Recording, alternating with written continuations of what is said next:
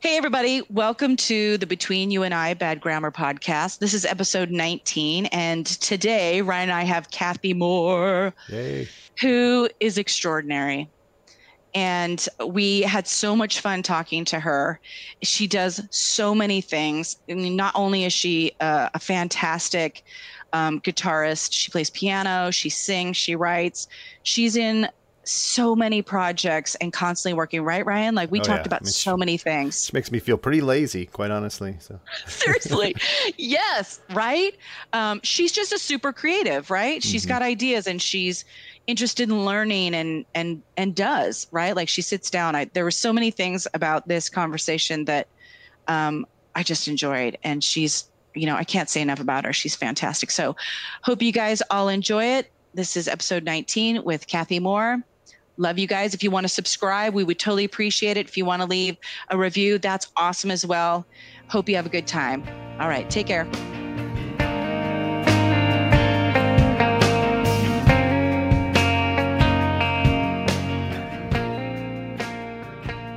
Today, we have the incredible Kathy Moore, who's in so many bands that I can't list them all now, but I will list some. So you have like the Kathy Moore Superpower Trio, the Little Ships, you do Blood Moon Orchestra, you do Boom Boom Band. I think you do, right? I've seen you do, and Crystal Beth, and other things. So, and okay, well, we get into this. Like, I probably can't list all the things you do, like all the people you've played with and the collaborated with, like Darius. Like, anyways, the list goes on. And you're so prolific. I couldn't wait to talk about that. Like, I was just like, when is she not doing something? And I love that. Like, I say that as a huge compliment. So, you're just in a lot of things. So we're going to provide like an S ton of links in this episode too, just so people can get the chance to explore all the things that you do.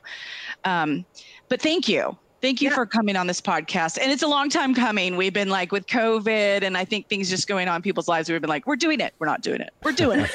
We're not doing it. It happens. Yeah. I'm too tired. No, I'm not. We had that really great meeting between you, myself, Tekla, Shayna, that whole group, Julia, just a whole group of ladies talking, and it was so wonderful. Yeah, I really, we had Tekla on here as well, and we were talking about that. And from my perspective, like I wanted to gather women because I didn't do that when I was in the thick of bands. I felt, self-induced probably, but I didn't reach out to other people or other peers or other women, probably just out of busyness and ignorance and, I'm someone who's used to being alone. And so it just probably didn't cross my mind. But as I got older, I can reflect back on all the times that really didn't serve me, especially when things got, hard. I was like, oh, wow, I really need to form a practice of reaching out to people, participating, asking, building relationships. And so that night was just one of those tries at that, just saying like, well, these are all incredibly talented women and I just don't want to be around that. I want to hear what everybody else is doing. And, and often is the case, we're a lot of times going through the same thing or have, and it's really comforting to just hear and talk to other. Well, isn't that great? Because if you have such specific things that happen when you're a musician, and nobody can really understand it except for someone who's gone through the same thing. So it's really great to have conversations with people, and then you feel like they can relate to you, and you don't have to feel bad about talking about it, whatever that thing is, or the joys of it, or being around creativity helps inspire creativity. So yes, yeah, that's the excellent point right there. And, even Tekla had said, like, I really needed to talk to someone who could understand what this is like or what I'm going through. And I had said to her, I said, yeah, I remember a very specific time in my life that was probably the hardest time, like in terms of like having a depression. And I remember talking to my mom and she was like, well, why don't you call someone? And I was like, yeah, like who who would I call? Who's going to know who's what I've been through? Or, not so dramatically, or like who has seen the things I've seen, you know what I mean? Like, or been through, or understand what's difficult about it and what's good or not magical about it, and commune on that. Yeah. Or get help. And so, yeah, I took that very seriously at some point. And I'm much better at just reaching out. I'm like, well, it was like, Carrie, it requires your participation if you want to have friends. Oh my God, isn't it true? Because the thing that's really hard for me is that I could spend hours in a room just learning stuff and sorting through it. And so I actually have to force myself, and I have like my cat, my husband. So I have to really force myself into the world. I love people. Like when I talk to people, it's so wonderful and thrilling. But I think as like someone who does something that's time consuming in a solo endeavor, it's really hard to make yourself go out. And so one of the great things about quarantine, which I hate to say that sentence, one of the great I'm with you. Yeah. You got to find the upside. Yeah. Please. I've had some of the best conversations I've had during this quarantine. And even like last week, I learned to make kimchi with two friends of mine who meet once a week to teach each other stuff. And it took 2 hours to make the kimchi, and then you have to set it out for, a year or whatever. Yeah. Like, I don't even know if I would eat it because I'm like, should I really eat this? But it smells great, Anyway, it's so great to have that, which I've never done in my life. And so I'm like, why were we not doing that? Right. Yeah. Well, it's forced us to slow down. Yeah. And I think especially the not quarantine, but like shelter in place kind of whatever scenario forces simplicity as well and innovation. But also if you're a natural introvert in some sense, right? Like not introvert in that you're not social, but like I take pleasure in being alone. Like I am at ease and prefer a lot of alone time. And when you're right, when you're doing creative efforts like songwriting, recording, or all these things, like that's the fun part. You really could just disappear into your basement, like pleasurably not come out for a few days or a month, maybe, because you're having fun and it requires focus. Yeah. So, but I think this time I've said the same thing, like almost feeling guilty, but like, ooh, did I ask for COVID? Because I didn't want to commute anymore. I was working. Yeah. And I was so burnt on commuting from Tacoma to Seattle. Oh, wow. And I was like, oh, hallelujah, I don't have to commute. And so I felt bad. And then I chose to take that. I recognized that as an opportunity to really isolate. So I got off all social media and needed to get really silent. Like just, I do a lot of meditation. And so I really needed just days of silence and sitting in order to hear something new and kind of clear out and get centered. And so for me, that's what I needed. That was the medicine I needed. And then, then I felt ready at some point.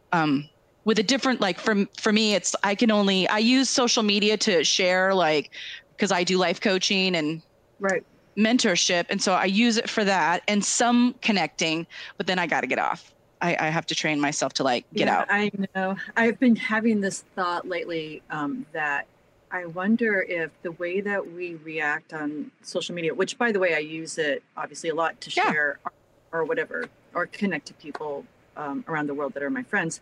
But I feel like we are training ourselves to be offended by stuff. And I'm not talking about the big picture stuff. I'm talking about little irritations that we should be able to take, like when you're driving a car and you get mad at people. Right. I feel like everything is so irritating, and then we're taking that into our everyday life. Right. Yeah. Right. Well, there's no guardrails on social media, right? Like it's easy. You don't have any consequences in that moment if you just react, right? What are the boundaries that make you go, why don't you stop for a minute? And it's easy to forget there's a human on the other side too, because you're just seeing text on the screen, and then you can sit there and type something really mean and not realize the impact it's going to have. Right. Yeah. And also people just misunderstand language, they misunderstand jokes. They misunderstand language, or that what someone is saying comes from their whole history of their life. Oh, yeah. Yeah. And so it may not be about you at all, but we get offended by like really silly things. And so it makes us like more impatient when we're standing in line at the supermarket or, you know, and so, you know, I did a thing for a while where I was trying to not read the news feed. What did they call it? Doom scrolling. Yep. Yeah. But then, you know, I love to see what people are doing. Like that to me is also very, like a lot of people share cool, you know, do you know Jody Brothers? Yeah. I always feel like she shares all this amazing stuff, even like it's funny or it's political or whatever. And, yeah. But I mean, there are people that I like to really see what in art, music that's coming out and stuff like that. So, you know. Hey, and I figure as long as it's pleasurable to you, then it's good, right? Yeah. You know, I'll find myself scrolling going, you don't feel good anymore and you're still scrolling, like get out. Like, and I wonder there's some folks who end up, that's where they're living. Oh, for is sure. In social media. And I was like, that's not a place. Yeah. Yeah. Really? Yeah. It's not, and it's a perception. Yeah, exactly. Well, and you have so much going on, so many things. So, I mean, I don't even know where to start all the questions I have. Like, okay. One, can you just give us a history of your history, right? Because you do a lot of efforts. You're an insanely good guitar player. Like you're such a sought after guitarist. I don't know, just give me a history as you as a musician. Yeah. So in high school, I didn't play guitar. I played piano and I sang, and I was like in musicals and stuff, and I accompanied people in musicals.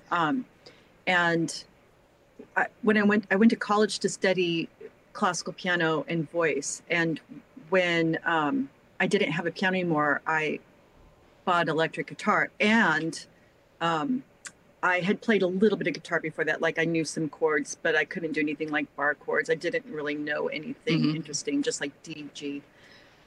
So when I bought the electric guitar, I started practicing for hours and hours because I super fell in love with it. Like in a way that I hadn't, you know, like I felt like a musician before that, but that was the thing that I fell in love with. And so I practiced for hours and hours, and I started developing that thing where you just stay at home doing something. You know? And I wasn't like, when I first started playing guitar, I started playing jazz because there was I was looking for women who played guitar just to let me know that this was a thing that was possible. Like I wasn't hitting my head against a wall or whatever. Because I had been told that women couldn't really play guitar, that we weren't strong. Wow. Oh yeah. Oh my God. Yeah. Okay. We didn't have the forearm restraint. Yeah. And so I saw, someone told me about Emily Remler, who was this great jazz guitar player, and she died at 32, but she used to travel around performing and teaching and was really well respected. And so I decided that I wanted to play jazz so I could get like Emily Remler. And I did that for a really long time where I was just studying it. And I still loved rock. Like when I was in Long Beach, Fishbone was the band. So we would listen to jazz and then go listen to Fishbone. Nice. Yeah. Or any Fishbone related thing. Like Wendy and Lisa were actually Fishbone related because there were groups of funk bands that would get together and play. I think through the bass player of Fishbone. Oh, that's amazing. So I always had like I always loved certain things like, you know, Guns N' Roses or whatever. But actually when grunge happened, I think my mind was blown because it was a new scene. Yeah. And there really had not been an important scene in rock and roll for a long time that I related to. And I remember seeing Nirvana and going, whoa. Yeah. That sounds different, and it makes me feel a certain way, and I'm a little scared, and it's... I'm a little scared. And then Soundgarden, like, that was really kind of the kicker. So I actually moved to Seattle around that time. Are you from California? Is that what you're saying? Okay. I'm from the Midwest. Okay. Nice. But I lived in California for a while when grunge was happening. So my brother lived in Seattle, but I think I kind of moved up just because not to play grunge, just to be there, you know, because it's so cool. Yeah. But I still played jazz when I came up. Nice. So go ahead. I know so many people. I mean, I know a ton of guitar players who have deep respect for jazz. I mean, Garth Reeves has deep respect for that. Rafe, who played My Leaves, they're all very deep into that. And there's passion in jazz, and there's swing, and there's great like turns, right? I could see why you would like be really close to it and into it. Yeah, it's like, you know, the cool thing is because I play mostly rock and funk now, so it's like swinging 3 bats, and then going and swinging one. You know, it really kind of sets your skills up, like your transcribing skills and your arranging skills, and how to improvise and listen to people and connect together. So I feel like that part of it was really important for this other phase of my life, which has really been playing rock guitar for the last 50 years, I think. Yeah. No, you're amazing at that. You're very, and you seem to me, and you can tell me, very intuitive, right? Like it's in your body. Like you kind of go to another place, and you know, there's those amazing guitar players. Like I think McCready's like that, where he's gone. You know, like he gone. You know, like isn't it the best? Like I always found that, like, you know, sometimes you can see it happen, because sometimes he'll just be playing like we all do, and then he is gone. So, and by the way, you can hear it when he does it. I was at a Flight to Mars once, and I was in the back room, and he had been playing a solo, and I was in the back room, I don't know, brushing my hair or whatever, and all of a sudden I heard a sound change, and I ran out, and he was gone and like breaking shit or whatever. I mean, can I say that? Oh, yeah. Yeah, you can swear your head off. Don't worry about it. Now the French comes out. I'm surprised I haven't yet. And he, like, not only did he go to that place that was super thrilling and exciting, but I felt like I went there too. I think the audience went there with him. It was really exciting. And I feel like when I see him do that, I learned something about letting go fully. You know. Yeah. Let the magic come through, right? Yeah. Because I fully believe in that. Like, get out of the way. Like something's trying to come through you. Yeah, no, and that must feel like a pleasure. Like when you're playing and you get that, isn't that amazing? Like some kind of high? Oh yeah, it's the best. That's my favorite. It's like a, you know, I'm not religious at all anymore, but I was actually Pentecostal for a while. Okay, wow, that's right there. Guitar playing Pentecostal. It's not that far. This was like when I was young and sure. Like whatever. Hey, this just adds flavor to you, Kathy. Don't worry about it. But I think, you know, from when I was 14 to 16, and it, what happens is this hysterical elation. Yeah. That's why I think people get into that whole Pentecostal world, and and it happens when I play guitar. So that becomes almost like that spiritual experience for me. Yeah. Well, it's like getting yourself in a state, right? What is the whirling dervishes too, right? They spin in order to get into a state. Yeah, that's a magical, I think, mystical thing that happens if you can get yourself into that zone, and it just feels really great. It's really, I mean, I think that's what keeps sometimes people in music. Like you can endure a lot of crap for like 10 minutes of like that elation or that being on stage and playing. I knew a friend who was an actor and who quit acting. And I was like, well, why'd you quit? And he said, I just realized I was enduring like, you know, 22 hours of shit for like 20 minutes of amazing, like, or whatever, you know what I mean? Like, and that's, I couldn't do it any longer. And I was like, you're not wrong. I'm like, or not quite wrong. I mean, I guess that's really stressful, but there was a time when I could really relate to that. I was like, oh, you're closer than you think. All right. I mean, there's something to be said about getting in that zone though. Any kind of art, like when you're working on it and you just like, it becomes so encompassing that everything disappears in that moment. Is really powerful. Yeah. I mean, well, because that's the whole idea. And that's another thing I learned from jazz, because jazz, if you listen to John Coltrane in Love Supreme, he's in that a lot. But he's in that through that whole album. And you practice and fix all your stuff, so that you can do that, you know, so that when you go into that place where you're not consciously affecting everything that you do, the good stuff will come up. Yeah. Yes. Yeah. Once you're really good at playing an instrument. Yeah. Yeah. I think you can go intuitive then. Yeah. And that's where magic happens. I like, you know, I was talking about Rafe, who played on my last record, and there's a song Lead Astray. And what I like about, like, he does I feel like a light amount of jazz, or his style on that is that he partners with me. It's like we're dancing together. Like I go, he goes, I go, he goes. But and it's not like he's doing something so complicated, but it's the tastiest pluck, you know what I mean? Or tone, or like a little flutter of something, or holding of one note, and then I'll vocally meet there. I'm like, that's the shit right there. I just love that. I'm like, even if nobody likes it, I'm super happy. I'm like, oh, I'm good. That's good. That's almost as good as sex right there. Well, what is that like for you as a lead performer when you're out there, when you get into that place? Like, what is that experience like? You know, I've always said, like, I think of vocals like a guitarist would bond to guitaring. You know what I mean? Like yourself, or like, you know, Danny Newcomb's the same way. He used to get up 4 hours every day, just like, because he was, it was like the guitar and him were like one, right? But I look at singing the same way an instrumentalist would look at their instrument. Like, I'm interested in, you know, what I can do, or how do I want that to sound, or the playing of it, right? Not over affecting. I'm not interested in being fakey.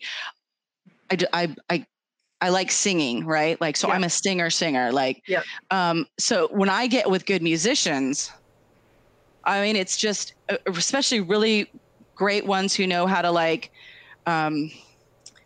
fall down, bounce back, come, you know, whatever, like, really, you know, it's like I'm walking on air and I don't look back. Like, I mean, anything could happen behind me and I'm like, whatever, you know, like, I kind of love that, exchange, right? And so, you know, every record I've done, it's been a brand new band or collection of people, and that's on purpose. One, because it's my chance to get to play with new and other people, but I trust a lot. I mean, I also trust in the mess up. Like, the third record I did, my husband played bass live, and he had no experience. I mean, he literally played bass in the basement with his brother, right? But he knew how to play bass, and he got right on it. Like, I'm also one of those people who will hand like somebody new and be like, go learn this record. You're in the band, you know, because I don't know. I have faith in people, and I'm like, I like taking the chance of offering something. Mostly, I think I'm good at picking people who I know are eager. Yeah. Sean Bates was the same way. He played on Invitation, and he was getting into playing keys, and he's a great singer, right? And he's a great songwriter. And so I was like, Sean, you want to play my band? Here's the record, go learn it. And he learned it in a week. And it was like, yeah, good. So, but Marty learned technically, like, he could devour the bass grimoire, right? Like, just every day playing. But it was really cool to watch him go. I had said to him, that's great. You know all the notes. You logically and, you know, technically know all the notes. But what I want you to be aware of is when we get on stage and so-and-so gets too drunk and fucks up, what are you going to do? I'm like, you need to move from your technical to feel. And I'm like, because you're not going to know how to find your way back unless you learn how to feel this music. And he did. And it was, I mean, that to watch him evolve, like, that was an evolution for him to be like, because anything could happen. Like, sometimes, you know, depending on certain players, I was like, I will choose a little bit of crazy. And I think that band was like Pickerel, Jared Clifton. I mean, the chance of someone being drunk was like high. And I think I was pregnant the whole time. Fun. Yeah. So I love the, like, well, it's okay. I don't know. I like a little bit of crazy. Well, I don't know if it's the same thing, but I love to write songs on broken instruments. Ooh. I like a surprise or a shock to me because it breaks me out of my grips. And I like to do a lot of things that sound different from each other. Like, I don't really want to have a sound, although there is a sound. Like, I'm a pretty loud rock and roll person, you know. I one of my favorite country songs I wrote on this broken guitar that I had to kind of hold it together while I was playing Oh, it. really? And it just sounded so cool. I wish I could I love that. from that instrument, but or even like we weren't listening to Elliott Smith during this time, and then we got his first vinyl, and I just have been thinking about kind of how he stripped everything down, but it still sounded super rockin'. You know, like acoustic guitar, double voice, and a little snare, like a little brushwork. Did you ever hear Heat Miser? No, I don't. Oh my God. Go. So Elliott Smith was also in Heat Miser, one of my all-time favorite bands, and that's rock and roll. Like that's during the cold grunge era, but Heat Miser was badass. And I think he played bass. Oh, wow. I could be wrong. I can't remember, probably guitar, but he was in that as well. And that's, I think he knew how to do a lot of things that wasn't what happened in his solo stuff, but he was doing it in other places. So he had that in him. I liked his picking, like that whole picking style. And then just the way he recorded to his recording style. Do you know what it is? Oh, you mean the way it sounded? The way it sounded, yeah, like the double vocals or the harmonies or things like that. And it was his songs were so ominous and hush. Danny and I got to go on tour with him early on this, what do we call it? Pop chord or something tour with like Slim Moon, Sean Kroger from Cracker Bash. It was me and Danny and Tammy Watson from Kill Sybil. And we just went down the West Coast. And so it was really cool to get a watch. And it was just Elliott by himself to get to watch him play. And it was so, you're right, so simple, but so beautiful and ominous. It's like when you hear Nirvana and you're like, well, that's something. Yeah. Yeah. And you don't know why this and not that. Yeah. Why this and for so many people? Well, I think that's the magic of of artists, right? Something came through him and that's his thing. I think the same thing with Cobain and other people as well, where it's like, that's the magic, the individual magic of like, oh, that person has something coming through them, right? Or any artist. Yeah. I mean, the cool thing about Elliott Smith, because I've been listening to him a lot, is that, you can definitely hear John Lennon and Paul Simon, and he doesn't sound like them. So he took that to this place where everyone can imitate, and you can say, oh, that sounds like Elliott Smith if you do it. It doesn't sound like John Lennon. And so it's pretty cool when someone can take their influences and shape it into something new. Yeah. Well, and I'm a really lyric person. So he's a great lyricist too. Like Roman Candle was probably one of my all-time favorite songs, where he's like, I want to hurt him. I want to give him pain. I'm a Roman candle. My head is full of flames. I just was like, oh my God, fucking amazing. I couldn't get enough of it. Like I actually demanded to sing backup on that song one time. I was like, please, Elliott, can I sing just on the chorus? And he was just like, sure. Yeah. I mean, just live one time in Portland, where I just was, everybody was really in like awe of him, I think. Including myself. And so I just want one, it's like a fan. I was a fan. Yeah. I was like, oh my God, I give anything just to sing on that chorus with you. Like just a, octave up or something. And it was really fun. Yeah. I love that song. I mean, I love a lot of his stuff, but I want to ask you too, like you're in so many projects. I wanted to talk to you about what motivates you. I mean, you're a creative person. But like, I don't know. I don't even know what to ask you. It's like, how do you keep track of it? Why do you do so many things? What do you like about all of them? Like what, what sustains you? I mean, cause it's a lot of stuff. Yeah. I mean, I know some things come to the forefront, like right now, Kathy Moore Superpower Trio is like, you're releasing something. Maybe that's the focus right now.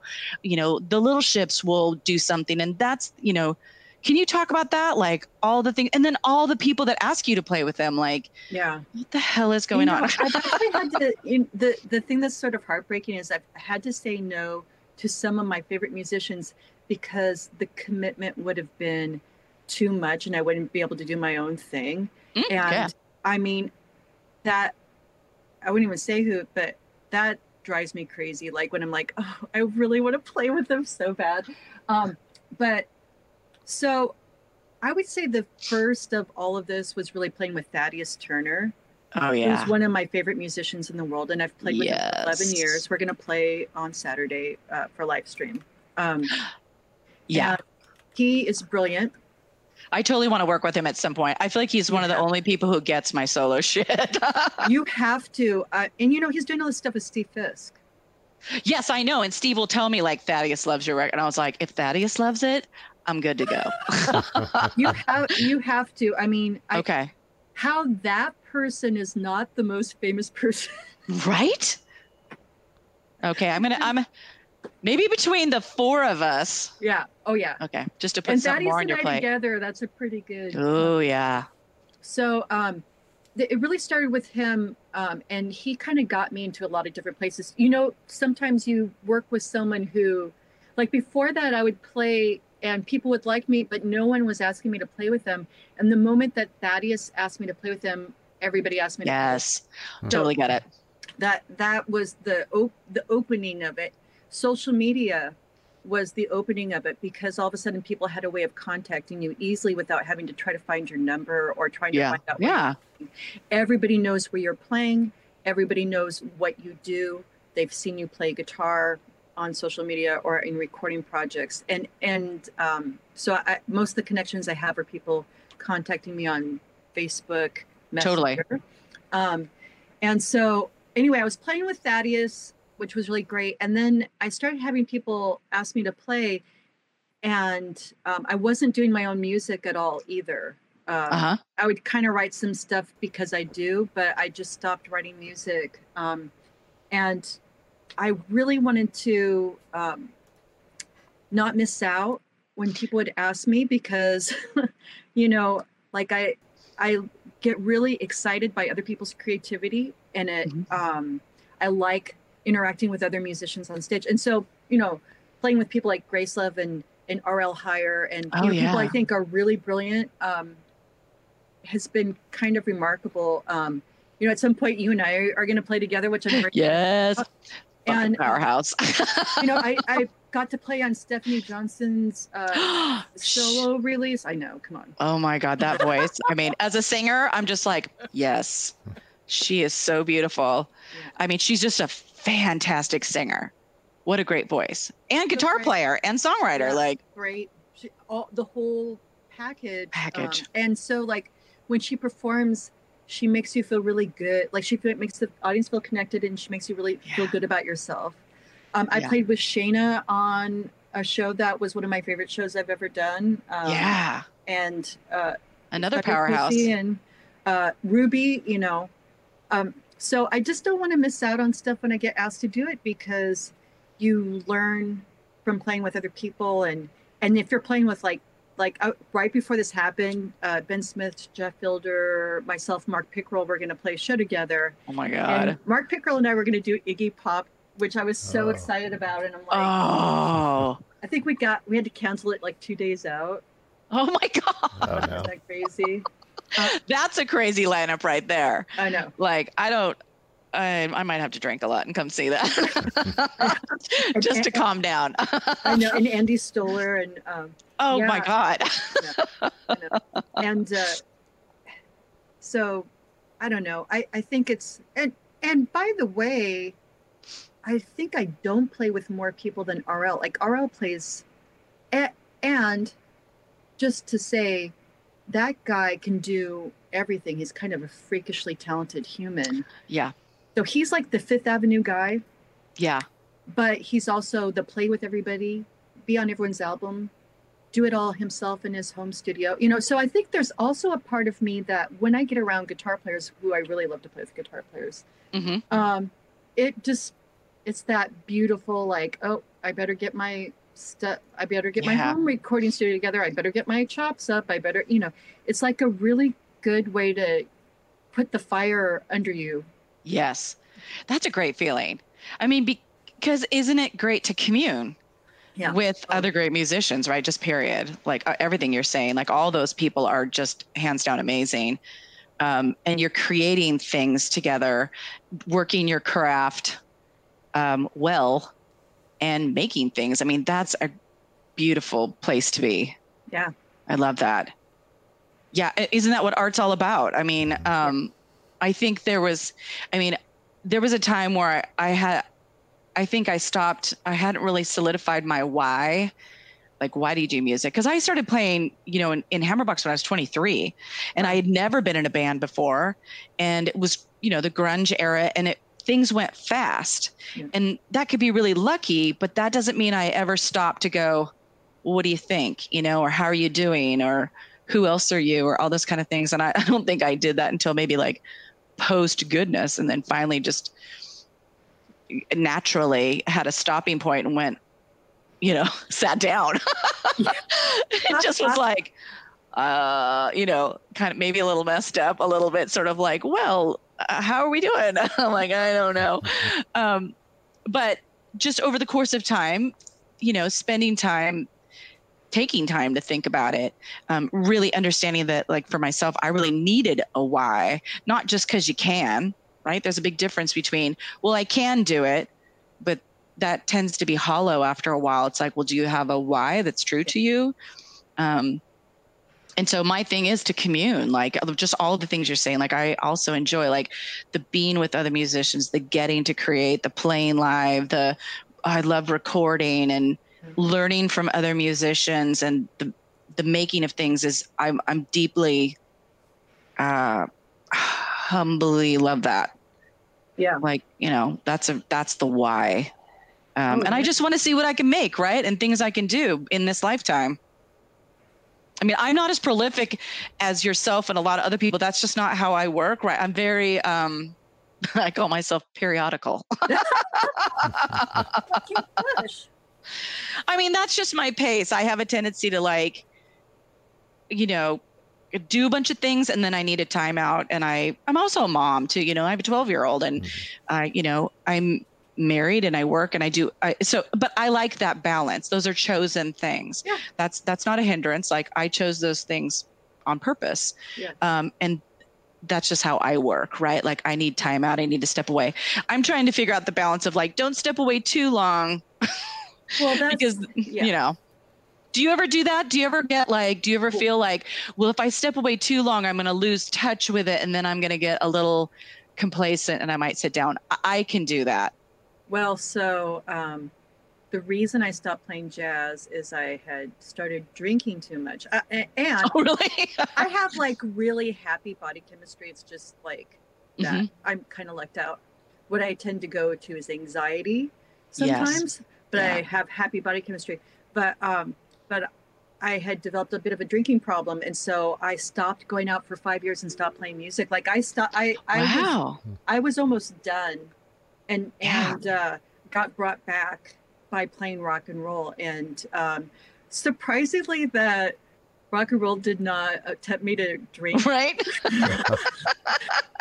That innocent, sweet rock and roll where I scream and look like I'm trained for books on stage. That's right. That's right. But you know better because you've been through that moment where you took a moment to pause. And I mean, I completely understand that. I think, I think I've been through some of that too. I think it's easy to turn to drink for surprisingly other reasons too. Like, it's being a mom or being all these things or getting too busy, right? You can, our world promotes alcohol and heavy duty to women as well. And so surprisingly or not surprisingly, it can be fairly easy to develop a alcohol abuse problem, right? Like, or go to. You're having fun. Right. Yeah. When you get too busy, you're like, well, that's the only fun I can get pretty quick. Mm-hmm. Right. Like or it takes the edge off. Like, I'm so busy, I need a summer vacation, and the only place I can find it is in this bottle of rosé. So let's go. But I get the same thing too. I get massive anxiety. I had a chronic panic and anxiety around 2005. And so took medication, and it helped a lot just to calm that down, but then also pulled back from like sugar and alcohol and things like that. But it also makes me, I don't know about you, but like, it also makes me ultimately kind of agoraphobic. Like, I can't wrestle with the anxiety and then go out and pretend that I'm okay. Yeah. I didn't realize that one thing that alcohol gave me was the ability to socialize. And so, and I don't understand it at all. Like sometimes it's super easy for me to socialize, but mostly if I go to a party, I'm so uncomfortable. Right on. Yeah. And I could talk to all of those people in one-on-one or in bands or whatever. It's something about all these people together is overstimulating or something. Totally. And so when I will say when I was drinking, I was the life of the party, or at least I thought I was. Nice. Yeah. And I'd be like, you know, whatever you do when you're. Yeah. But, yeah. Go ahead. No, you go ahead. I was just going to say every moment of not drinking has been a complete joy for me. Yeah. And I realized that I didn't actually like it that much. And I didn't do it for very long. I think I recognized right away that I did it differently. So I was able to pull back. Yeah. But yeah, it's nice to know that you don't need it. Oh, for sure. For sure. Yeah. I quit drinking quite a few years ago, and it's been great health-wise for sure. Oh, yeah. That's awesome. I didn't know that, Ryan. So, so that's like really good to hear. And I think that's good to say out loud for other people, because I think people can be surprised at how easy it is to fall into that pattern. And it's for not extraordinary reasons. Yeah. Really. Yeah. It could just be the accumulated pileup. Like I never turned to alcohol when I was in bands ever. I mean, I could be going, that's one thing I noticed. I was like, I could have and had gone through like terrible breakups, like that are, you know, those moments that are really hard. It never crossed my mind to like go to a bar. But when I got married, had a kid, was working corporate, I think when I had placed myself very far away from the artistic half of myself, that was hard. I didn't know it at the time, but I was really lost. Yeah. And tired, you know, like kids are, God bless my son. Everybody knows, everybody who has kids knows that's a fatigue that will F you up over years. And I didn't know how to, I think I was just doing things that weren't myself. I don't regret them, like working corporate, you know what I mean? And there just was kind of that's a different situation. And I also, I don't know if you've ever been through this, just you're saying about going to parties. It dawned on me for the first time, you know, my family moved to Minneapolis. It was the first time I ever had to make friends, because I hadn't realized that during bands, I mean, at a young age, like I didn't have to try at all. Like there was always a group of people, friends around, you know, like, and people wanted to talk to me. So that was never something I had to do until I had like a kid, moved away, and we didn't know anybody. And I felt that was so exhausting. Oh yeah. Yeah. I know it sounds maybe egotistical, but I mean it circumstantially, like, I didn't have to make an effort here, and now I do. And I don't know quite how to do that. And it's, you know, one more exhausting thing. So yeah, I think it was difficult before quarantine, before computers, before, you know, so when I was in my 20s, you just always have friends because you're always hanging out. That's what good point. And I am zero hanging out, because the reason too is that I'm out before quarantine. I was out rehearsing all the time. I was out playing gigs. I would be out till 3 a.m. And I was teaching all the time. So I didn't want to hang out. That wasn't fun. I wanted to sleep. Right. Yeah. Yeah. No, good for that. Totally makes sense. I think people forget that like doing music is work too. Yeah. The work that it takes to then put that show on or make that record or, you know, send out merch, of which I would like to mention you have killer t-shirts. Like I see that you have some of the best designs. And I love the pictures with people wearing the shirts too. I'm like, that's awesome. Like, oh, you know. Yeah, I love it. Whenever I get so excited, and I'm going to ask them if I can put it on my website. You know, all the people in t-shirts. I just love it. I think it's so wonderful. Like a cork board. You could have like a map too, like where they all live, and then put their picture by where they live, and then you can get a perspective of like where all your fans are. That would be really cool too. Because I would imagine cool. I had to send some to Ireland and Scotland and stuff. See? It was super exciting for me. Yeah. In my little life. No, I love that. I love that. Well, so Talk about your latest release too. Yeah. With the trio and everything. So I was performing this music as a solo thing, and I would do loops, and then I would sing loops over it and play solos and stuff like that. And I had a combination of piano and guitar. And then I was asked to do a performance, and I hadn't done a performance of my original music. And so I asked Faith and Alyssa to do it. And the moment we played together, it was so magical. Like, oh, nice. You know how when you get together, if you're three of you, it can feel like there's four of you, which is the three of you together is the fourth thing. And that's what happened. And I have videos of it. Like you can hear it in the video. You know, often camera phone videos are not great at capturing what happened. And somehow it captured this energy. Oh, that's cool. Yeah. So we played one show of a few songs, and then I went to Scotland to do the Edinburgh Fringe Fest with the theater show. And then when I came back, we went and recorded that music. So it wasn't like we'd been playing together or practicing or anything. I mean, it just was. That's awesome. Yeah. And then we did a really great gig at the beginning of the year with No Baby and oh my God. Why am I forgetting? I'm forgetting the name of one of my favorite bands, but I'll Don't you love that? Yeah. And it was this great show, a lot of cool people in the audience. And I was like, man, this band is just super magical. And it kind of combines a lot of things I love. I like loud hard rock mixed with kind of quiet, beautiful things, but I like improv and how it can surprise you or shock you while you're performing into some new ideas. Yeah. And that band is really good at doing it. You know, so it's been very exciting. So we've played several shows. We just did a High Dive live stream, and we've been releasing videos. I did the first video, basically where I set my head on fire through every image. Like you see Faith looking beautiful and Alyssa looking beautiful, and my hair's on. What are you trying to say, Kathy? No. And then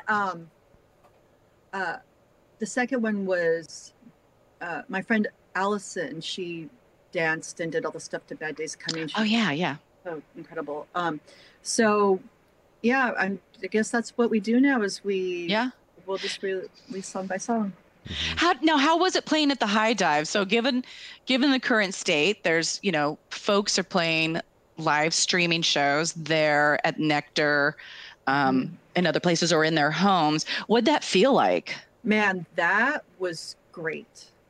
Okay. The High Dive was great because first of all, they had all of this gear so that the videos were as high quality as it could be. Like, okay, there was video cameras everywhere, and someone was editing as it went, and then someone was running the soundboard, and they mic'd it perfectly, and so I feel like that made it possible for us it was going to be as good as we performed it. And the cool thing about this band is it's really easy to perform that album without ever stopping.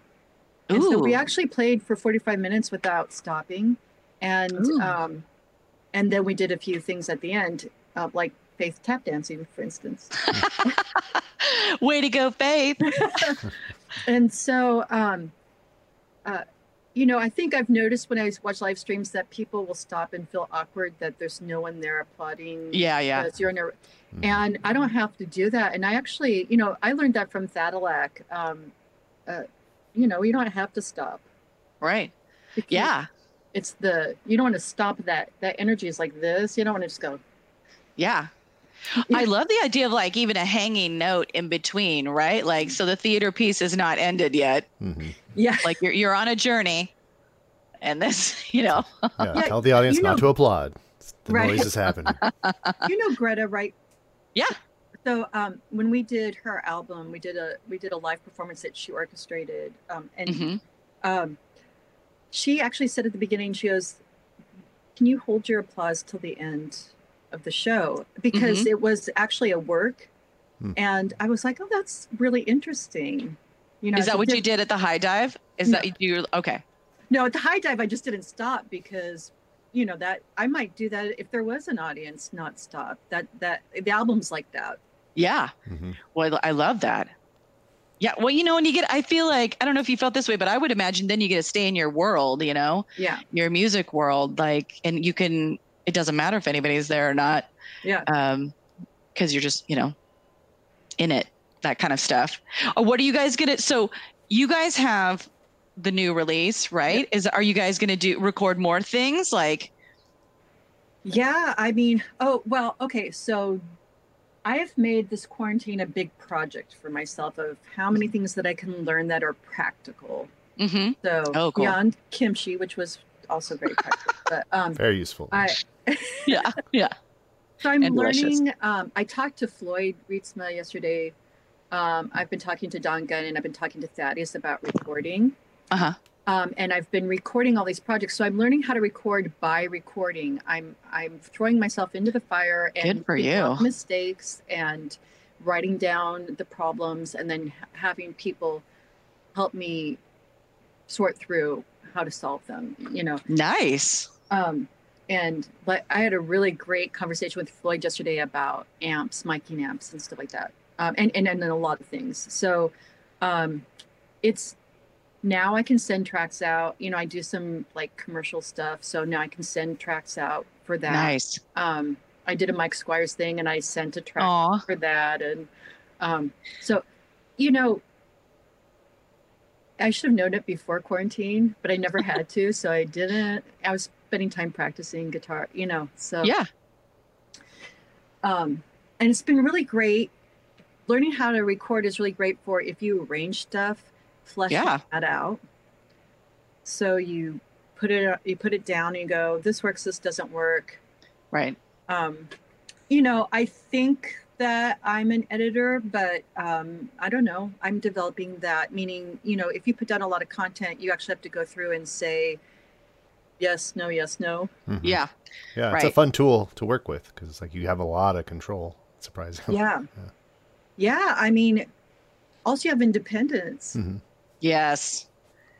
Love independence. I really appreciate that you're able to do that. And do you feel like that's your nature to be able to break, like learning the guitar and learning recording, like to break things down and learn them? Like I get overwhelmed really easy and then I get mad because I don't think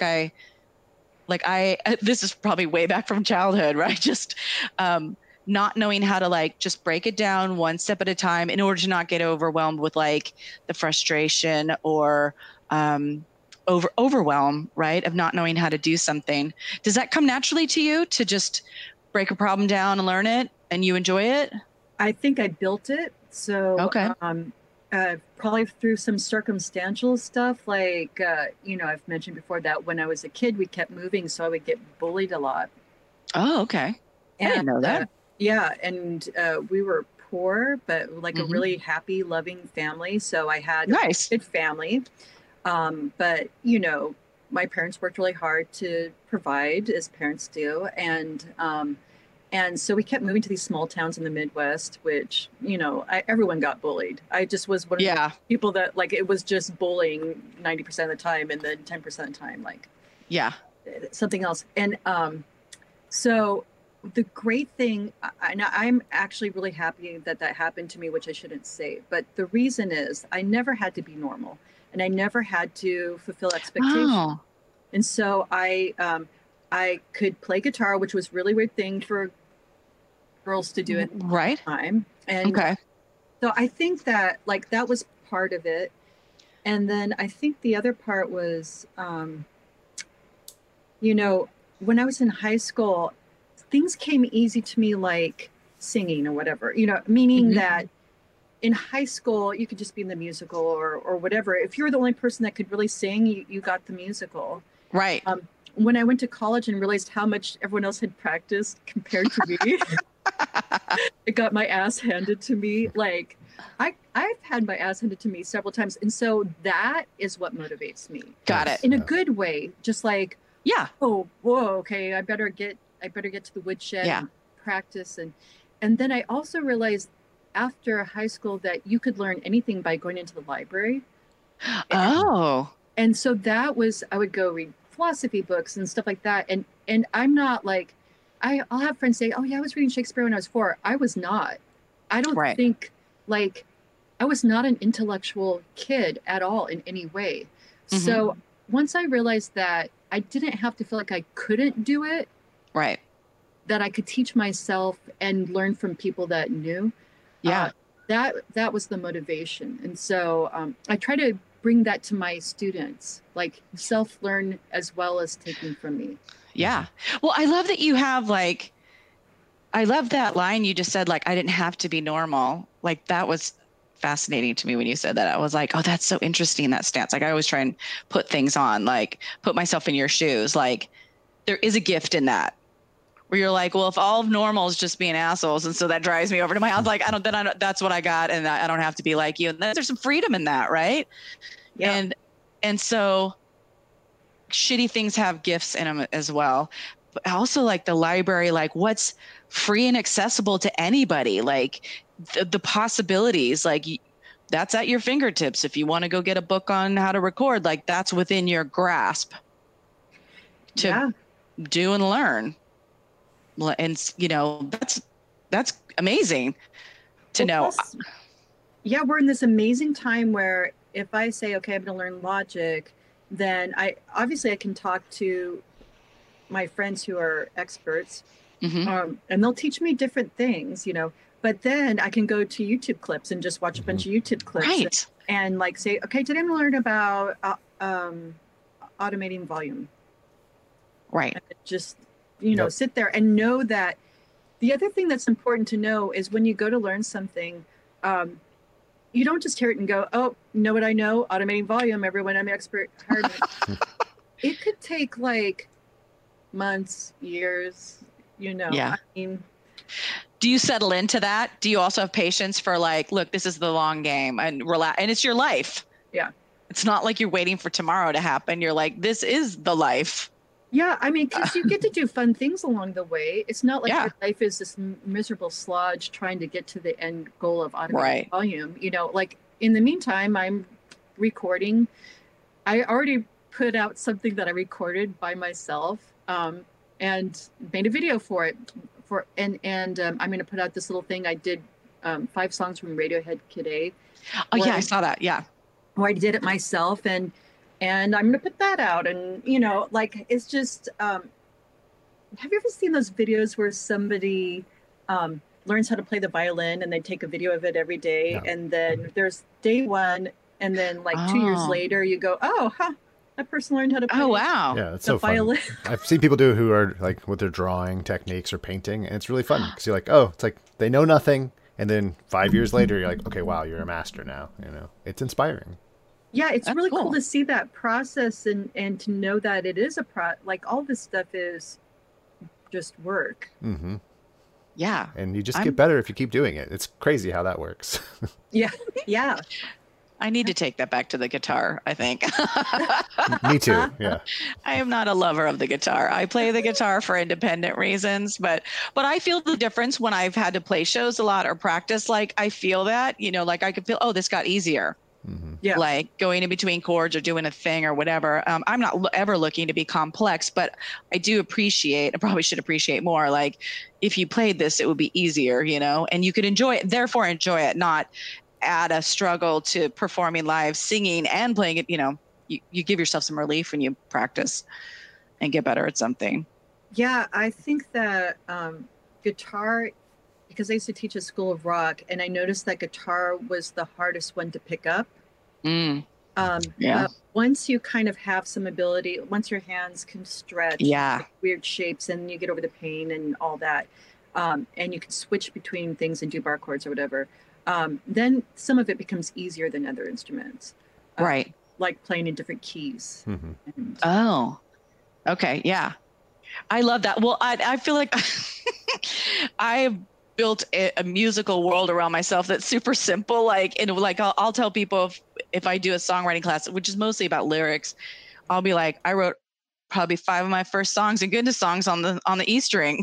Like, all you need is the E string.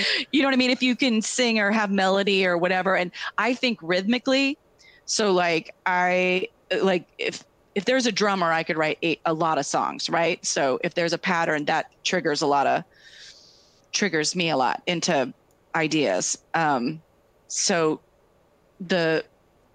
I also, again, being a singer, I'm not looking for when I'm writing for myself, I'm not looking for the guitar to be complex. I'm looking for it to hold basic structure. Yeah. And the rest will get filled in with the band members who do play that really well. And that's okay. That's just how I work. That's okay with me. Well, that's important because everyone has to find how they are creative and then go to it. Like what we were talking about before, Kate Bush will put out an album every 10 years. I mean, she had a time where she put out more, but it takes her a long time to construct it. And Peter Gabriel takes a long time, and D'Angelo. And those are three of my favorite musicians of all time. And then there are other people I love, like Neil Young. It has to be the first take. Lenny Kravitz, it's the first take. I mean, oh, really? Yeah. Yeah. And I'm kind of like that. Like I'm usually a first take person because the energy has to be. Yes. Totally. I don't know how you are in the studio with that. I would say it takes me like 3 passes to get in my body. And then get into the vocal character for the storytelling.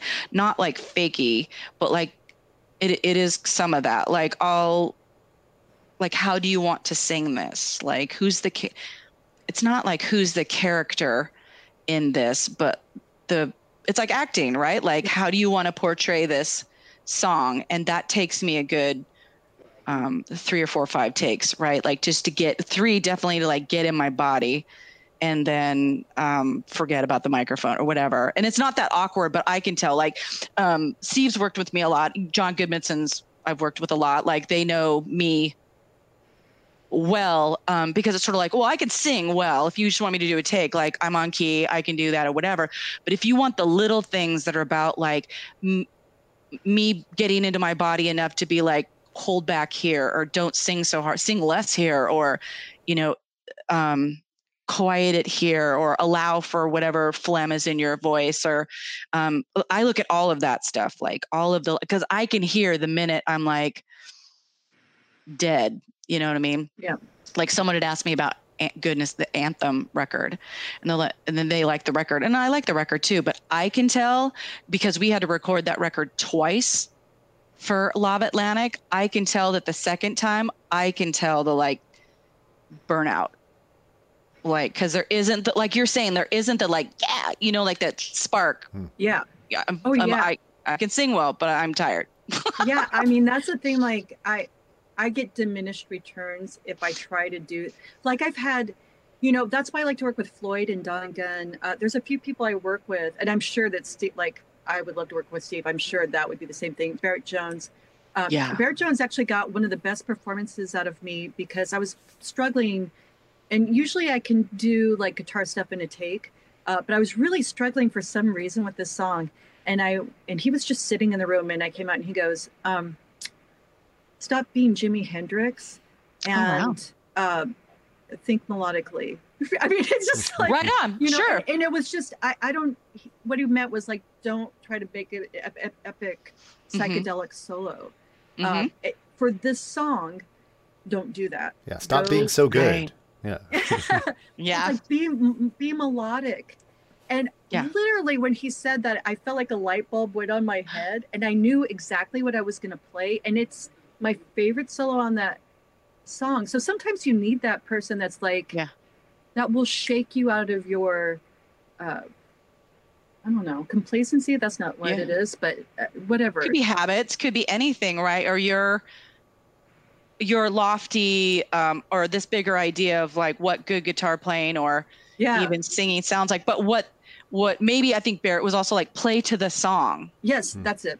Right? Play to the song, sing to the song. When Goodness did their first record, coming off of like Hammerbox, which was, whoa, like John and he worked with me. We were, that whole record is like, sing less. Like the whole time it was like, sing less, talk, sing. Like I wanted that.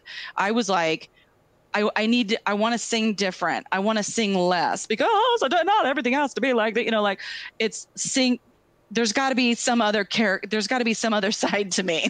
Like, and I want to do some, because I would hear other artists who weren't like perfect singers, but their takes were awesome. Like their character, the way they sang was realer. It just was a different thing. And I was like, I want to be able to do that. And so it was a lot of like, sing less, talk, sing, like, Smoking is like all trying to, you know, he takes me, he's like, sing less, like every take, sing less, where I'm literally learning how to sing and kind of just talk. Like, I don't know how to do that. Like, you know, I read this one thing that they actually, on one album, they told Ann Wilson to sing less, you know. Yeah. Right. And, you know, Ann Wilson, but yeah. But that, it is interesting if you listen to her too, like, sometimes she is talking. Yeah, well, it helps you come through more. That's what I have found. Danny Newcomb and I were talking. So, you know, his latest release is super intimate. And we, for a while, were playing a bunch of shows together acoustically. And, you know, I always said I was super impressed and proud of him for going from being a guitar player to guitar player and singer. Yeah. Like, even Harris from Hammerbox, like I'm like, that's a big deal. That's scary. And so Danny and I think through, I mean, because we're friends, we have talked through his, you know, over the course of him making these records. And he very specifically, like, we would do these acoustic shows, and he would say, wow, people, and I was really flattered, but he's like, people really respond to you. And I said, well, one, thank you. But I said, well, I think they respond because they're getting me. Like, I'm giving them me. Like, that's what I like about music, right? So I said, we kind of got into a, like, sing less, like, tell your story. I'm like, when you write a song, who are you? Like, why did you write that? Like, you give more of yourself, put more of yourself out there. Both, because you have one of the great voices in Seattle. Oh, thank you. And you can be yourself, and you can work with this dynamicness of how you approach singing, which is not just one way, right? Right. And I think that's really important, because think about all your favorite singers.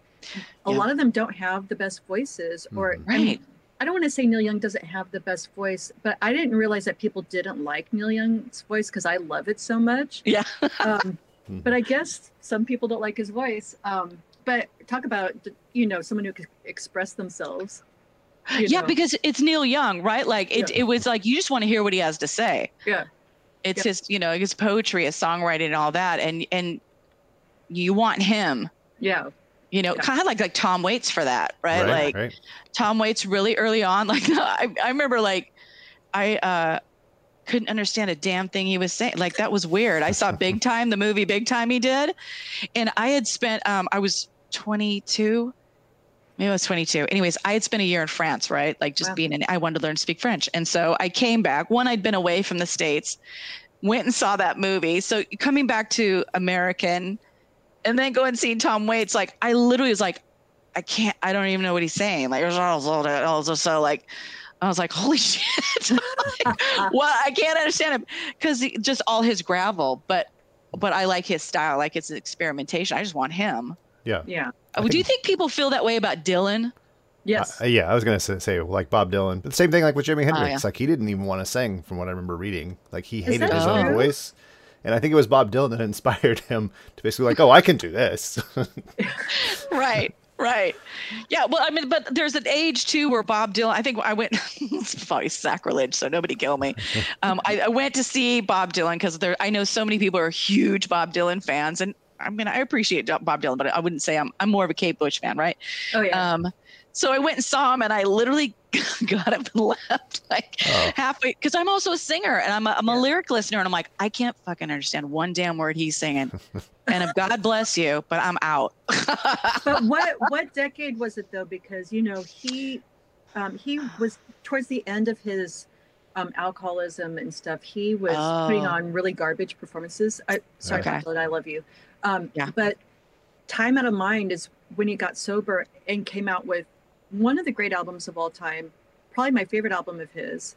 And also it like changed how people were performing, like more organ was coming back into bands and stuff like that. I want to say it was okay because he played at the Paramount. Like Garth was there, all the people. Like I think Chris Friel. When was that? We were recording with Brad. What year was that? 2001, maybe. I'm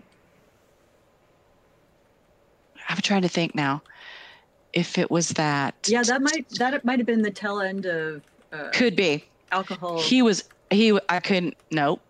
I was like I couldn't understand a damn thing. And I'm a listener. Like I listened hard.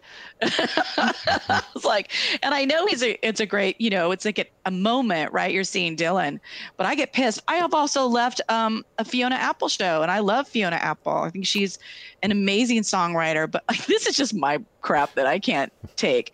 Like she's so nervous on stage and so awkward and so self-deprecating that it just got in the way. And I don't know why. I'll have to think about this, I guess. It just triggered maybe my, it felt irresponsible, and I'm not judgy like that. I'm not really ever judgy about the show must go on or whatever. But I also thought it was fucking annoying, like immature. Yeah. My pragmatic side was like, for God's sakes. And I got up and left. I just was like, you got to fucking be kidding me. Like, get your shit together. I gotta go. Sometimes they just have bad shows. It does happen. Well, there's that too. I mean, I've seen that before. I get it. In a show that might have been good, but I didn't enjoy it. Mm-hmm. You know what I mean? Like, I won't say who, but one cool thing that happened was I got to see Cat Power when she's sober. And and I love her. I love her. She used to perform famously, and so did Elliott Smith, where they would leave the stage. Yes. Oh no, Elliott Smith played the Croc one time, got halfway through a song and stopped. And because we had been on a tour, I remember it was like knee jerk. I was like, Elliott, from like the back of the room. Because I'm like a mom. I swear I have an inner mom that's like, you got to be kidding me, Elliott. And he's like, I'm sorry. And I was like, oh. Yeah. One thing I have to say about Thaddeus Turner again, that's always really impressive to me, is that when we have really good shows, when our shows are really tight, not just the music, but the whole performance, he performs with every part of his being. Like, it's not just that he's a great guitar player and pianist and whatever, songwriter. It's that he actually puts on a performance, and he and his brother do dance moves that they've been doing since before. And, wow. Every once in a while they'll stand on the other side of me and I see them dancing. I'm like, well, I should try to pretend I can dance. Good job. Good job. Yeah. But I think if you're just someone who really enjoys like the well done thing, you want that. I mean, I understand. It's not my place to judge or whatever, but I like what I like and I don't like what I don't like. Well, that, I think that sometimes I don't want to put a lot of time. I don't ever want to be cruel to anyone or anything like that. Like, that's not interesting to me. But sometimes I don't want to put, if it's like a big famous person and they don't see me, I don't want to put a lot of my energy into something that I think is like not great, because it's soul sucking a little bit. So especially if you love someone. Mm-hmm. So I saw, by the way, I love They Might Be Giants. So this is not, that's nice to see them. But I saw them on the last show of their tour, and you could tell they were like, la, la, la, la, la, la, and la, la, la, la, la, and like, see everyone. Like, man, this is a bummer. Like, I really wanted to see them.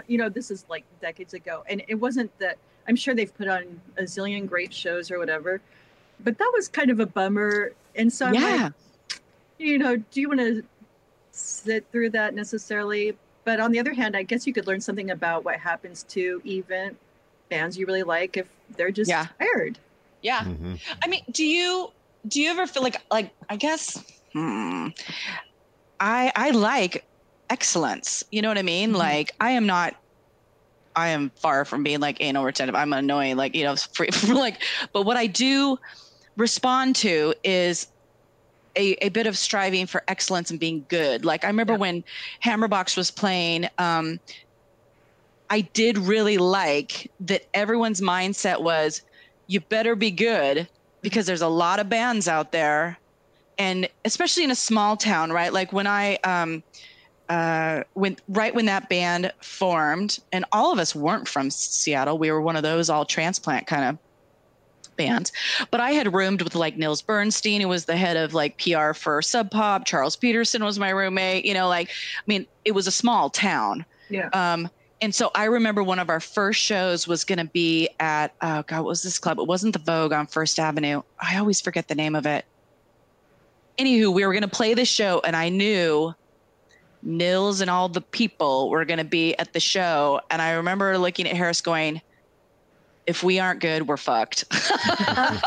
Like, we got this, like, just because at the time it wasn't, you know, it hadn't exploded yet. So it was the small town. You're like, if these people don't like us, we're going to be dead in the water. You know what I mean? Or if they don't, if we're not good enough. And these are all music files. Like, they, you know, Nils had a record store. I mean, these were deep lovers of music.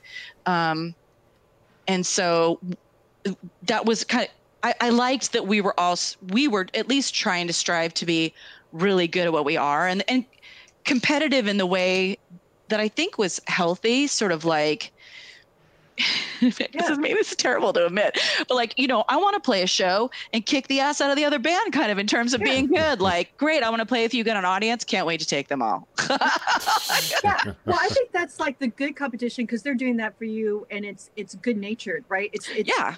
Everyone is pushing everyone to their best performance.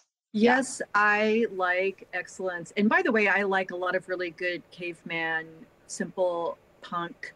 Yeah. Love it, especially if it comes from a place of original creativity. I always use the Ramones as an example for that, but it could be, you know, name it. Yeah. But I really want to go home and feel like I need to work on something or transcribe because I've seen something. And that doesn't happen very often. It does in my Sea Monster world and my Royal Room world. And, you know, obviously it does in those worlds where those people are, like, a lot of times you go see someone playing the guitar and just taking it to a new place sonically, or, you know, and that's really, like, if you go see Nels Cline, for instance, who's the Royal Room, you're going to go home and practice all night long. Yeah. You know, if you go see Bill Frisell, you're going to go practice and see if there's something in you that feels as original as he is all the time in every moment. And that's thrilling. So I want to see things that make me want to go home and practice. And what it could make me want to practice is performance or lyric writing. Right. Like I'm curious for you, I have a couple things I do about lyrics, but when you're writing lyrics, do you have a process or? I'm a very intuitive writer. Like, it comes out of me, and my stuff is personal, right? Like, it's my way of healing. And so certain songs will just come out like blah, you know? And I love that magic. Like, I purposely get out of the way. Like, I will do something very basic on guitar in order to, like, trigger that.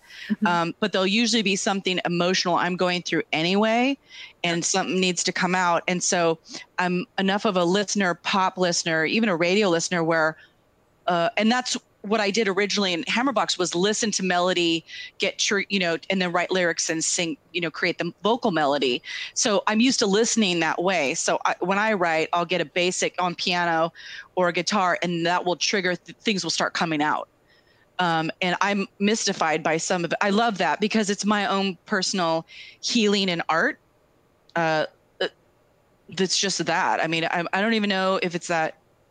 There's certain things I get stuck on. You know where I get stuck is, like, I'll get partial idea and then go back and be like, well, what's this song all about? And if I don't know, I'm not hot at going, complete the story and write the thing. If it didn't emotionally come out of me, like, people write songs for other people or write hits, or they do, constructed things. I'm not great at that. Like I have a couple unfinished songs where I'm like, if the fuel is the emotion. So if I'm like, well, I've got a general idea that this song is about, like, a young girl on the verge of 19 and, on this, just 17 or whatever. And it's kind of about this, and some of it came out, and then I go to revisit it. I struggle harder there because where that info is coming from is not, like, necessarily gut and emotion. I'll have to spend time on it and think about it. And then that's harder. Yeah. That's more work for me. Well, I think that's like a whole other world too. Like once again, back to Stephanie Johnson, I think that she actually could have a career going to writing music for people, and she wants to do it. Oh, cool. And I think that you could too, if you're going on that path and doing it. When I write music, because I like to write in lots of different styles, so that it helps me not get bored. Like I don't want to sound like I have attention deficit because I do so much. No, you're just super creative. I just like to. It's exciting to be like, oh, okay, now I'm going to do this really. Like I did a whole series of psychedelic guitar songs last week. Yeah. And I listened to Kurt Weill, and I listened to Neil Young, and I listened to people I think of as psychedelic. And so I can write now. I wrote a song for Dolly Parton, and in my head, but it's a song. It's fleshed out. If I could ever send it to her and she would perform it. But so that helps me to write in different styles if I think of the person in my mind. Like I wrote a song for Al Green. I wrote a song for Chelsea Wolfe. You know, I'll be like, oh, what would this be like if I wrote this song for Chelsea Wolfe? And that really helps me to get into the head. Like, because you write, I think the reason you feel that way is you write these personal songs for yourself, but these songs would sound really great if other people sung them. So, I feel that way about a lot of goodness stuff where I'm like, oh, I'd love a lot of stuff could like on the verge of country. Like, oh, I'd love to see Carrie Underwood sing this song or somebody else. Like, well, there's at least 5 to 10 songs where I'm like, I'd love to hear somebody in country sing this because it's pop. It's on that pop. It could lean into that direction really easy. I would love that.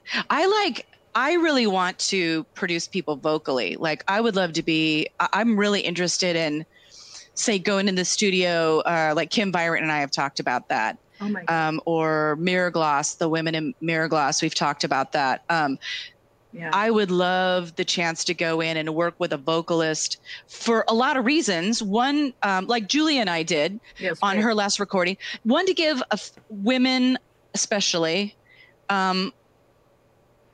a buddy, and not everybody needs this, but I'm like a buddy and support to say, hell yeah, you can do that. Or like, what's your opinion? You know, like just there's that. And then also just to explore different things they could do with their voices as long as it remains natural to them.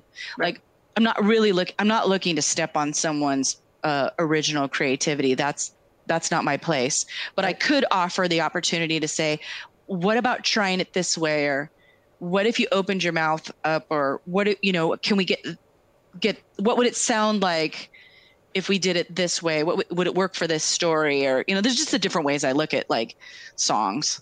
I'm fascinated by that. Like I would love to do that without, again, treading on anyone. I mean, I guess I would say that way up front. I'd be like, here's what I offer. Should you not, if it gets to be too much and you don't want it, you just say no.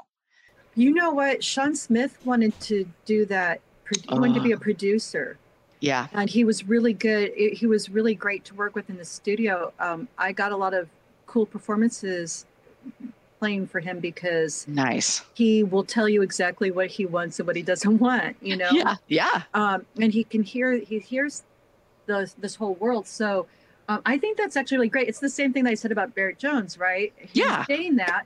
And like, actually both Floyd and Don are that for me, where Floyd is really great where I can be like, what if I try this on the piano, play the piano with the ukulele? And he'll be like, yeah, go try it. I mean, he's really good at, and then being like, yes, it worked, it did not work. So we can quickly move through things. Yes. Because it's expensive to be in a studio. And with Floyd, I had one day where I was recording for the first Little Ships, and everything I did on that first album, I did in a 4-hour period.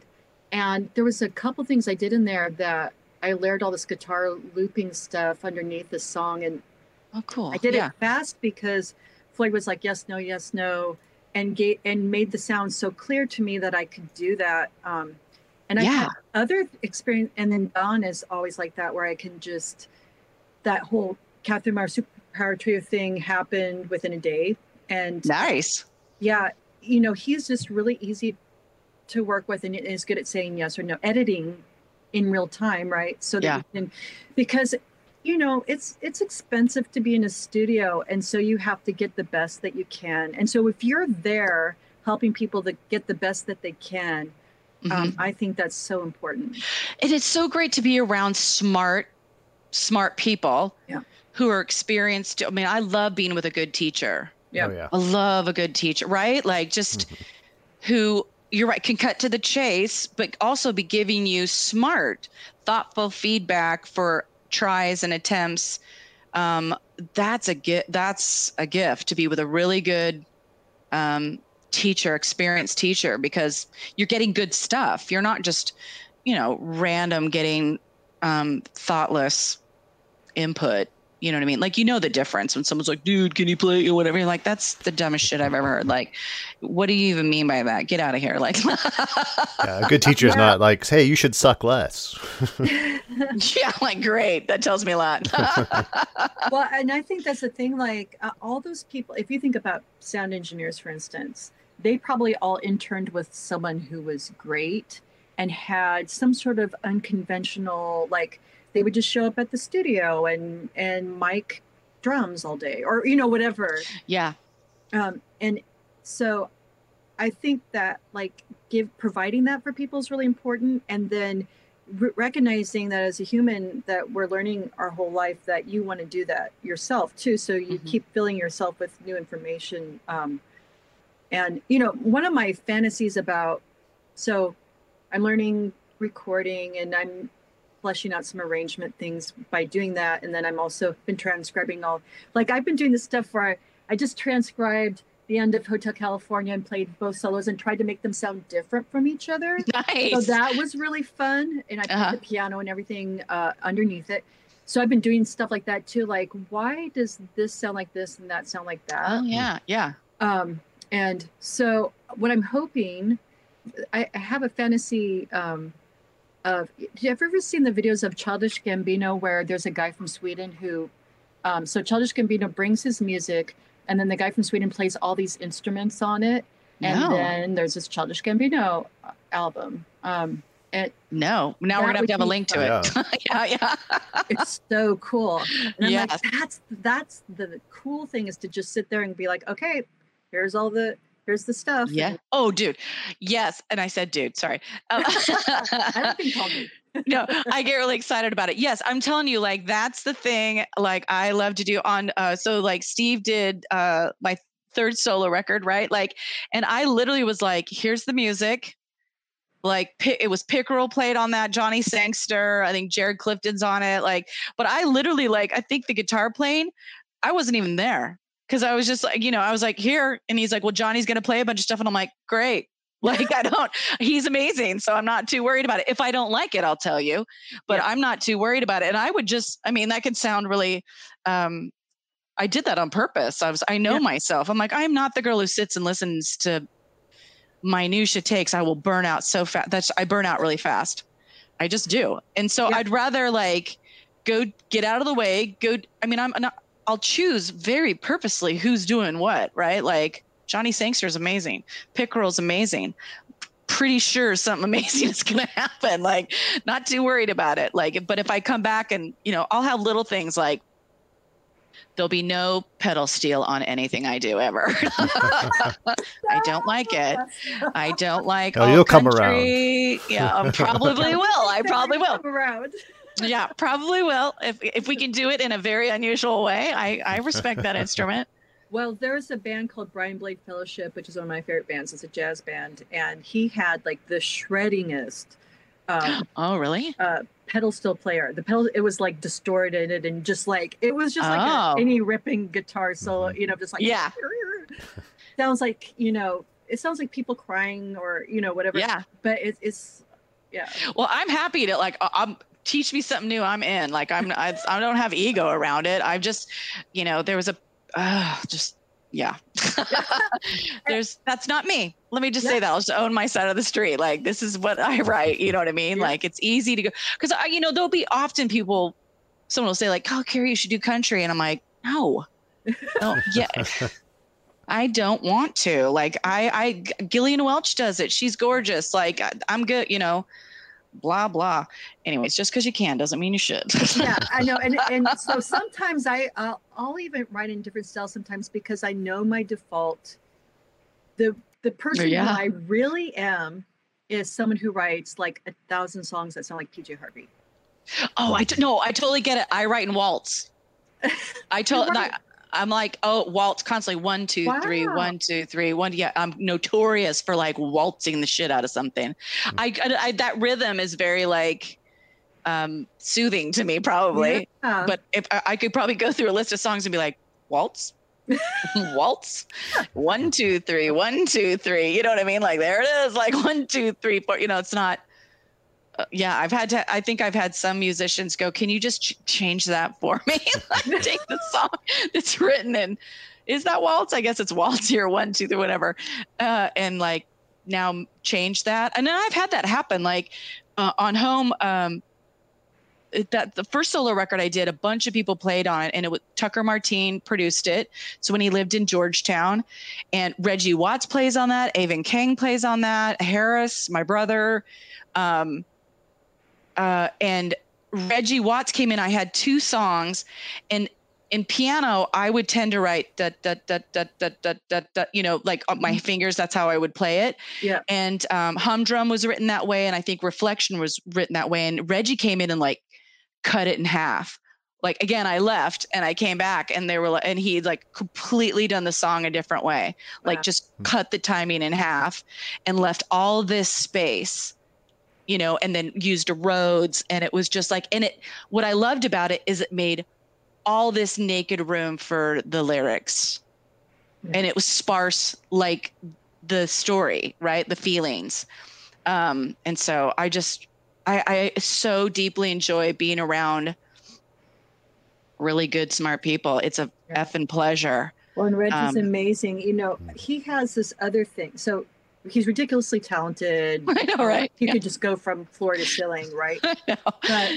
But the thing he has too, my friend John Wicks had this. There's a few people. Molly Sides has this. He was really good at making you feel like you're the most important person in the room. Yes, yeah. And that he was so interested in what you had to say, and he wasn't faking it, you know. Yeah. And John Wicks is like that. John Wicks plays with Fits and the Tantrums, but he was like a local guy forever who played. This is a great player, and he was really just socially smart, humanly smart. Yeah.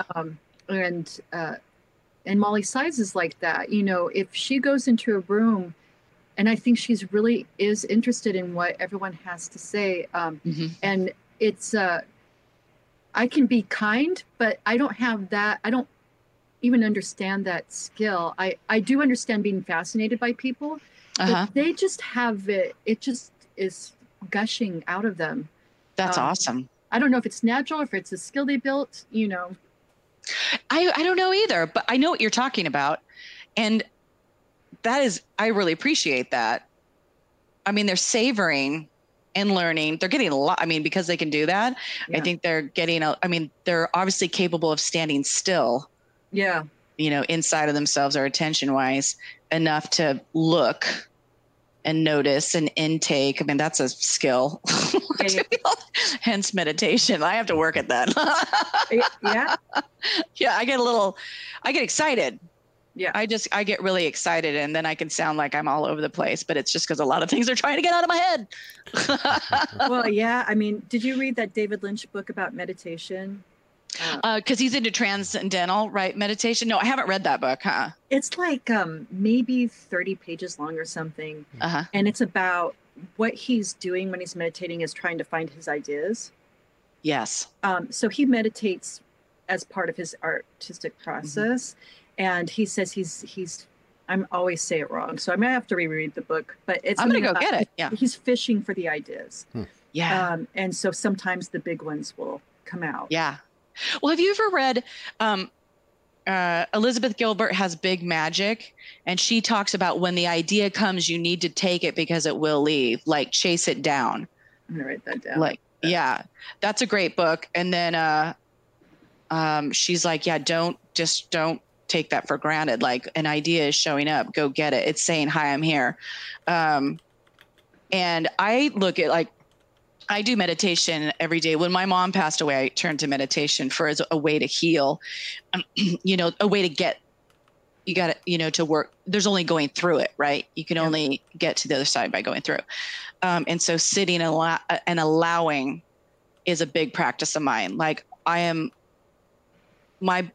work is to be present, like just be here now, kind of Ram Dass. Like, it takes me a lot to work at being here right now. But in the practice of that, what I'm shedding is, like a lot of people would, like trauma, fear, pain, past history, releasing crap or whatever. And all that stuff's in the way, getting in the way of me being right here, right now. And then with ideas, I also am trying to just get out of the way.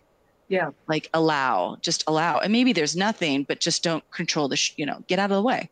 Yeah. No, I agree with that. Because a lot of times the ideas come to you and they feel like gifts or magic, but you had done all the work in preparation for it. Yeah. And sometimes you're not there to receive it, but it came, Yeah. But isn't it surprising? You're like, what's this? Like, but it when it's there and you're like, I don't know, you better grab that. Like, lately I've been like, and I can't tell if it's because we're all like at home too. I've turned to listening to music again. There's a long period of time where I didn't listen to music because music had kind of become business. Yep. And so now I'm listening to things I like, because I used to do that as a kid. Like me and I'll age myself, a Walkman was like constant, like daydreaming was the state I like to be in. And I'd really lost track of that. And so recently I've just been making playlists and listening and going back to daydreaming. But now I'll wake up and like, there'll be a certain song. I don't know. I'll wake up and I'm like, why is this song in my head? And it will be there for a while. Like lately it's Billy Joel Big Shot, like over, I don't know why.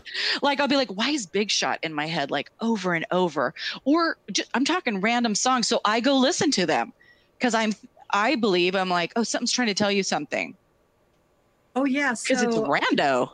I found Iggy Pop's Funhouse. So I love Iggy Pop and I've always loved Iggy Pop and feel like there's something that I always learn from him. Like I go back and I go, oh yeah, that. But Funhouse is so incredible. And it's their second album with the Stooges. And it was recorded unconventionally. Everyone was in the same room, in a small room.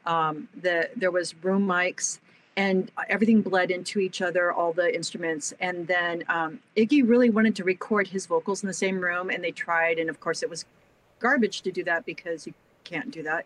So I don't really understand exactly how they did it. They put him in a room with the PA or something, and it made him feel alive so he could walk around that small room and sing.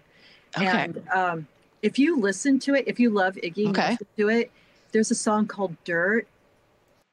Everything should sound like dirt. I don't mean exactly the notes. I mean the sonic, organic, ripping, beauty and experimentation of Iggy Pop and his voice. Like he is in the moment rather than, like we practice so that we'll execute things perfectly or whatever. But that moment should be itself. So even if you play the same note that you play all the time, it should always sound kind of like the moment of that note. I'm gonna go listen to that. Yeah, same. And he does that. Like it's pretty great. So yeah, I've been listening to music too, and really like, and when I did that Radiohead thing, I transcribed those parts, and some of it I didn't know how they did it, so I just did my guess of how they did it. Which was kind of fun. Like, Well, you know what I'd love to, since you're into that. I don't know if you'd be into this. So I'm.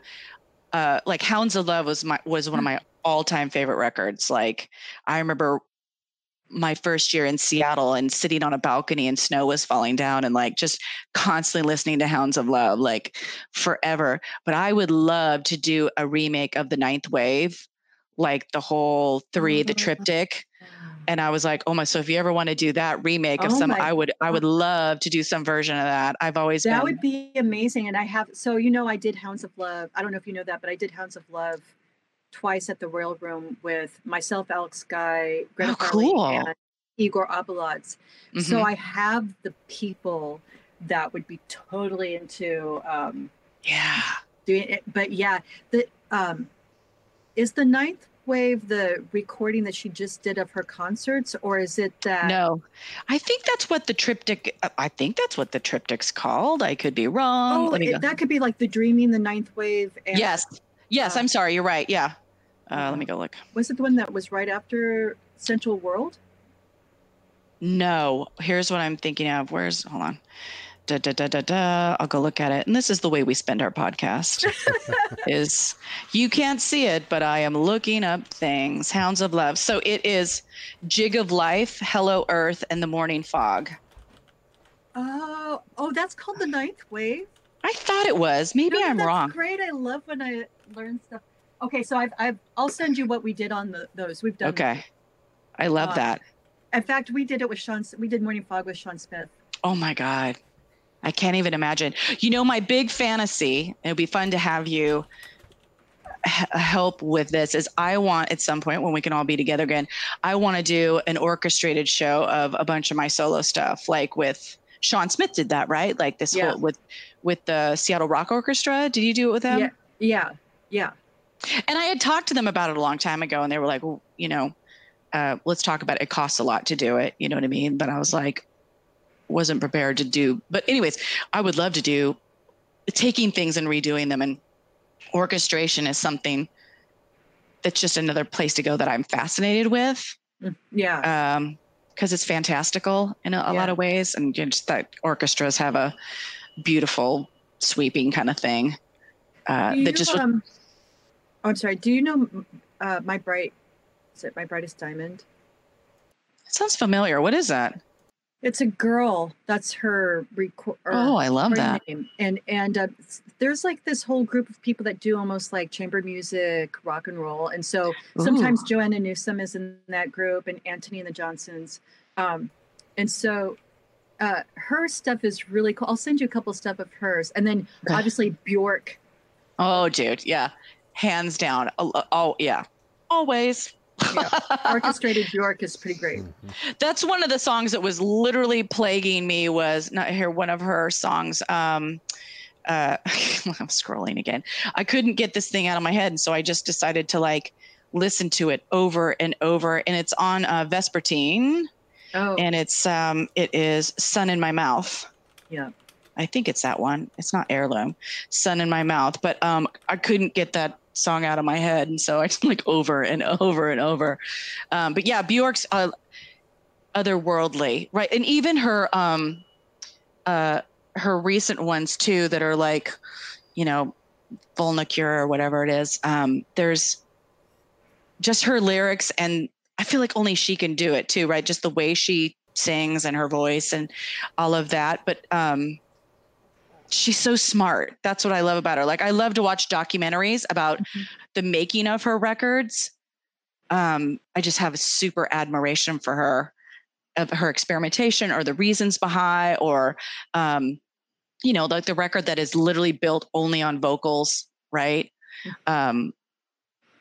It's fascinating. It's a pleasure. That's what I should say. Where can you see those documentaries? I want to see that. I think, you know what? I would go, let's just go on YouTube actually and go look. There's lots of interviews, but there was one where she was recording in Spain, and I don't think that was Post. It might've been Homogenic. But there was like a documentary all of her recording all of that. And then there's snippets on YouTube about like Medulla and all that, like Medular, where it's all just vocals, and it shows the people that she finds.